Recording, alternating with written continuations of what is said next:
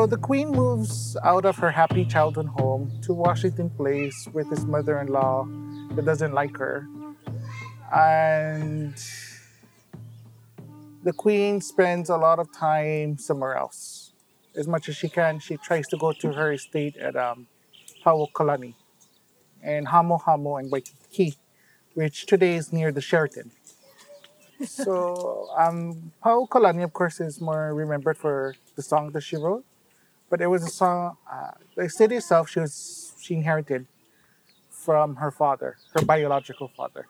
Okay. Next to Pauokalani was another estate called Kealohilani, where that was with the queen's. Where is Paukalani? Today it's near the Sheraton.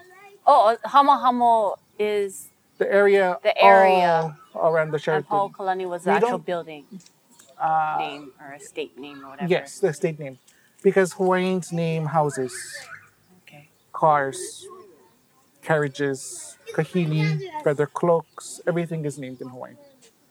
So yeah, so next to Paukalani, of course, was Kealohilani. That was where the retainers lived. And stuff. But Paukalani was rather small.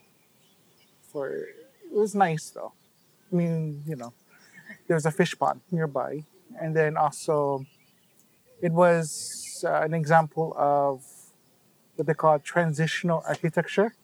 So it had a concrete foundation, and then it had a wooden frame, but then the roof was pili grass, and that was popular during that time. That transitional architecture, where it's a mix of this Western and Hawaiian. So whenever the queen could, she tried to get to Waikiki because her home life was just so awful.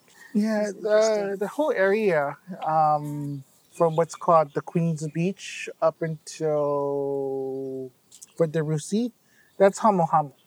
Waikiki is the Ahupua'a itself.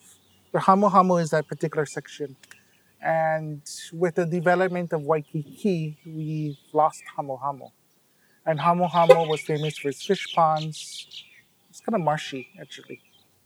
And above Hamo Hamo, where the Alawai Canal is, there was all taro fields before. Malka of the Alawai Yes, Mauka of the Alawai. was taro fields, and Makai was fish ponds. Yes, So all the springs came up over there. yes. It was beautiful before. So the queen used to escape to Waikiki as much as she could because of her home life.